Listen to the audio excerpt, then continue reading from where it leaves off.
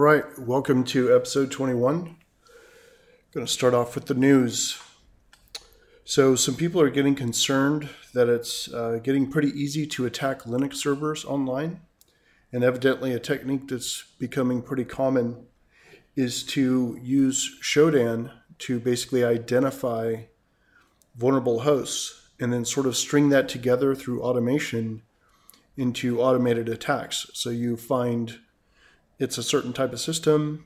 It has a certain number of defaults for like usernames and passwords, or that system is likely to have a lack of patches, which has vulnerabilities, which you have known exploits for. And you could basically string all this stuff together and build like an automated attack engine. That part I haven't really read anywhere, but it was a thought that crossed my mind till I realized I wasn't a black hat. But it's got to be something that a lot of people are considering and thinking about doing. And with the rise of basically a lot of Linux boxes, Linux servers getting compromised, you have to wonder if that's not just the use of tools like Shodan, because it eliminates the step for you of identifying the systems. And you could use Shodan and its API for that, and then just launch your stuff at the results. So pretty interesting concept, something to be looking out for. So this next idea was kind of similar. It was another black hat idea I had. It just popped into my head. I wasn't actually thinking about doing it. But one reason you should definitely check, have I been owned, and sign up for the service is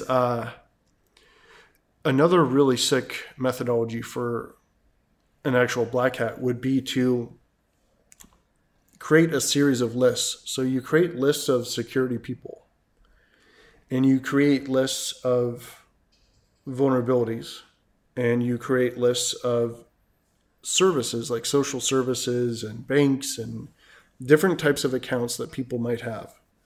Then you search, have I been owned? And you come back with a list of obviously compromised accounts. But what you do is you search for all the known accounts of these security people. And it could be security people, or it could be high risk people, or high value people, high profile. You basically dump all those into have I been owned? You get back the results. Then you check the list of other services they are known to be using, and you find compromises. And if they're high risk people, maybe they would pay, some sort of ransom for you not to disclose it, or for them to get their data back. It just seems like a really nasty attack method for going after people in a really targeted way. And it all starts with them having one password of yours. It's a good reason to check, have I been pwned? It's also another reason to have a really good password policy to make sure that if a password does get compromised, that it's not being used other places. So another story here, another Dell root cert got hacked, which is kind of disturbing. This is just like last week. Really cool story, ISIS OPSEC. So operational security for ISIS. There's some advice that was put out there that was determined to be being used by ISIS. And basically it's like advice. So it's things like data privacy. You should use Tor, CryptoCat, Telegram, Proton Mail, disable GPS features on your mobile devices. Kind of funny. They also mentioned not to use Instagram because they don't approve of Facebook's privacy policy.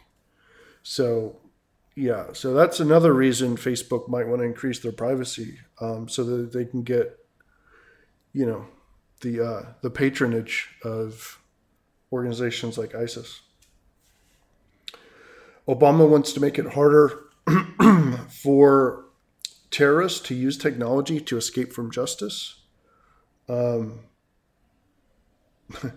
Yeah, so that's like the original writing, right? That's the original story. I don't know where that was, but there are all sorts of problems with this. Like I just don't. it's just so hard to say that we should discourage or disallow the use of encryption because bad people might use it. I mean, I don't know how many analogs to this with gun violence and all these sorts of things that we want to use here, but it definitely crosses into many of them. Now, encryption and guns are different in one key way. Well, is it really different? I guess. I mean, encryption is obviously more used. It has more of a use in a good way than guns clearly do. But guns also have a good use. There is self-defense. There is hunting. There is, a couple other sorts of things. National defense, obviously. But for an individual, though, let's just say, I mean, where is the distinction between a gun and encryption? And if there isn't one, then do we allow both, or do we start clamping down on both?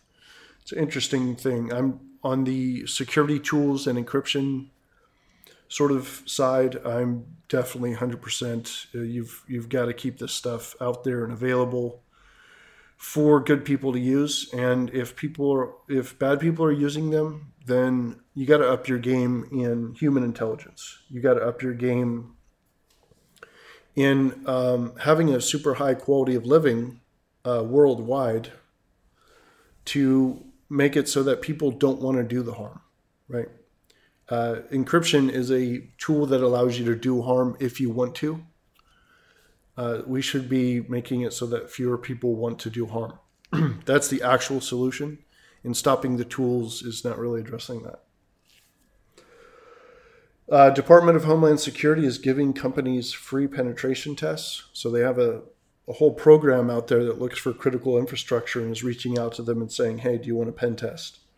I think what's actually being done is kind of like a Nessus scan with maybe a little bit of manual work. But yeah, it's not super in-depth, but it's at least interesting that they care enough to have a program around it. I don't know how much throughput they're putting through it, but it's interesting.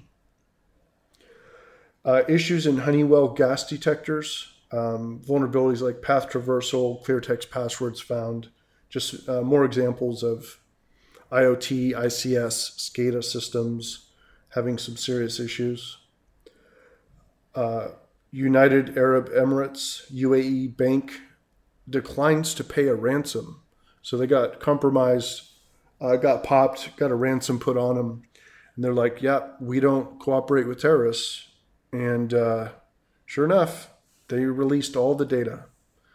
So this is a good example of, there is a bite behind the bark in a lot of these cases. And in this case, they got bitten.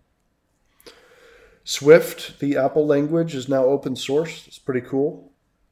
If you're not already aware, Amazon now has two-factor authentication available. Troy Hunt did a cool article on credit freeze versus credit monitoring. And basically the topic was that credit monitoring is extremely ineffective. It doesn't really stop anything from happening. In fact, it could just be... And my big problem with it is it's so many steps. There's lots of friction involved. It costs, a decent amount of money. You don't know when it's on and off. It's hard to turn on. It's hard to turn off. It's generally crappy for a number of reasons, but it's also purely a detective control. It's like, hey, guess what? Someone just messed up your credit. Oh, well, that's cool. I mean, I wish it would have told me beforehand so we could have avoided messing up your credit. And that's when this concept comes in of credit freeze, which is if you feel like you're not going to be doing much activity, or you feel you're at particular risk for whatever reason, you can institute a credit freeze, which basically locks down any identity events on your accounts and just says, look, no, you cannot get a mortgage. You cannot get a new credit card. You cannot do any of this stuff. And you have to explicitly go in with a very high bar of authentication to turn it off. And it is a preventative control. It stops this stuff largely. So definitely worth looking into if you need an actual prevention instead of a detection. Thousands of IoT devices sharing the same SSH keys. That's a problem, especially when you have something like Shodan, like we were talking about before, where you could just go and find these devices. So you get this list of here's 15 devices. There's tens of thousands of each of them, and you know they're sharing these keys, and you have the other side of the key. Now you can just start automating the exploitation of these boxes, or at least getting access to them and doing whatever with them, adding them to a botnet or whatever. Many people are predicting that 2016 is the year that Apple gets targeted en masse by a lot more attackers.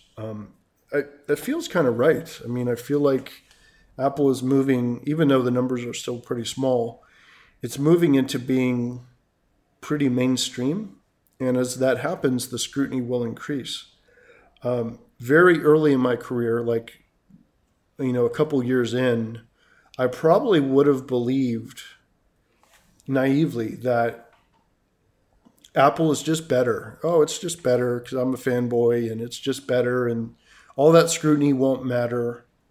I was like that about Firefox, actually. I was so religiously anti-IE and I was religiously pro Firefox. And I just got my beliefs handed to me, basically, because as Firefox got more and more popular, it just got repeatedly compromised in a really nasty sort of way. And I kind of learned my lesson there that, how much you like something and how fanboyism and all that sort of stuff, it doesn't really reflect reality. And the truth is that scrutiny really does expose a lot of flaws. And you should just assume that those flaws are there and that they will be exposed. So that's the sort of take I'm going to have going into 2016 or whatever year it becomes sort of a tipping point for more and more scrutiny. I think we will start to see a lot more exposure of flaws in Apple stuff. And I think in large part, it's going to be in things that have been there for a very, very long time and didn't have similar scrutiny put into the security of the system. Which would be, OS 10 and maybe iOS, but less so for iOS. But things like OS 10 that have been around for a long time and a lot of surface area in there was built without security consideration or not as much. So those sorts of things will fall over pretty easily. I think for new stuff like back-end Apple services and, iCloud and stuff like that, they were already forged in a high scrutiny area. So I don't think those will start falling. I think those are being built pretty safely, but be interesting to see what happens with Apple vulnerabilities overall as the scrutiny goes up. Engine immobilizers hackable over the internet. So this goes back to the whole IoT, ICS, SCADA stuff. Engine immobilizers, that's it's not a minor thing. It from the name, it immobilizes engines. So that seems like it could be a problem, especially since you can hook airplanes up to the internet. I'm not saying that's the case in this situation, but it's the type of thing you have to consider, right? IoT, everything's connected. The question is, what is the functionality? What is the surface area? And how do you protect it? So moving into announcements, I'll be speaking at OWASP California at the end of January down in Santa Monica. Going to be talking about a tool for basically adaptive testing methodology. And that's all I'll really say about it. It's going to be somewhat of a reveal, assuming I'm successful in building what I want to build here. Also currently working on an ICS SCADA primer to put under the study section of the site. Also working on one on web APIs as well. So that should be fun. And on productivity, I'm trying to close out every podcast with like something that could help get you going for the week or whatever.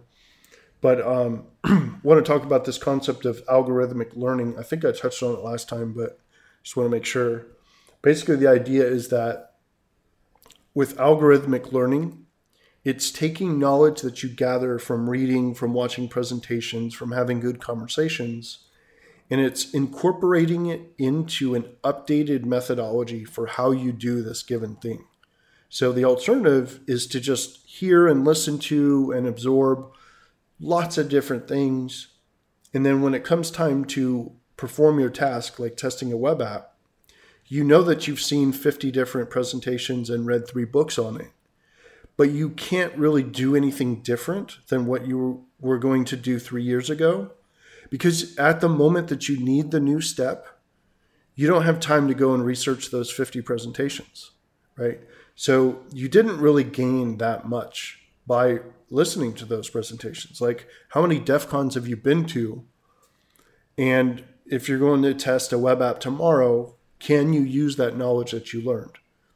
In most cases, you can't, because you just can't remember at the right time. Now, you get some benefit. It changes your philosophy and you might think about it differently.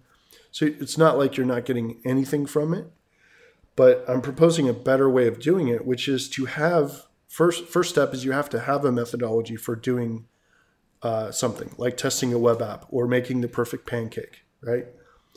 Once you have that methodology, when you go into a talk about web methodology and you're parsing it, update your system for doing it. Change step 7 out with this better step 7. Move step 9 to step 3 because that's what you learned. And when you're done, you will actually have a methodology that is improved based on the input that you received, right? And GitHub is a great way to do this. I have a personal GitHub that I have like a bucket list in. I have my daily routine in there, all sorts of different things. GitHub is great because code repositories, they want you to track changes. So you have commit messages. So you can put in there, DEF CON 97, I learned this. And I changed this step out for this step because I learned from, so-and-so that this is a better way to do it. And then over time, looking at your commit messages, you can see sort of the evolution of the methodology and how you got from what it used to be to what it is now. So highly recommend sort of looking into how you can use this concept of algorithmic learning to improve what you do every day. All right, that's it for episode 21. I will see you next time.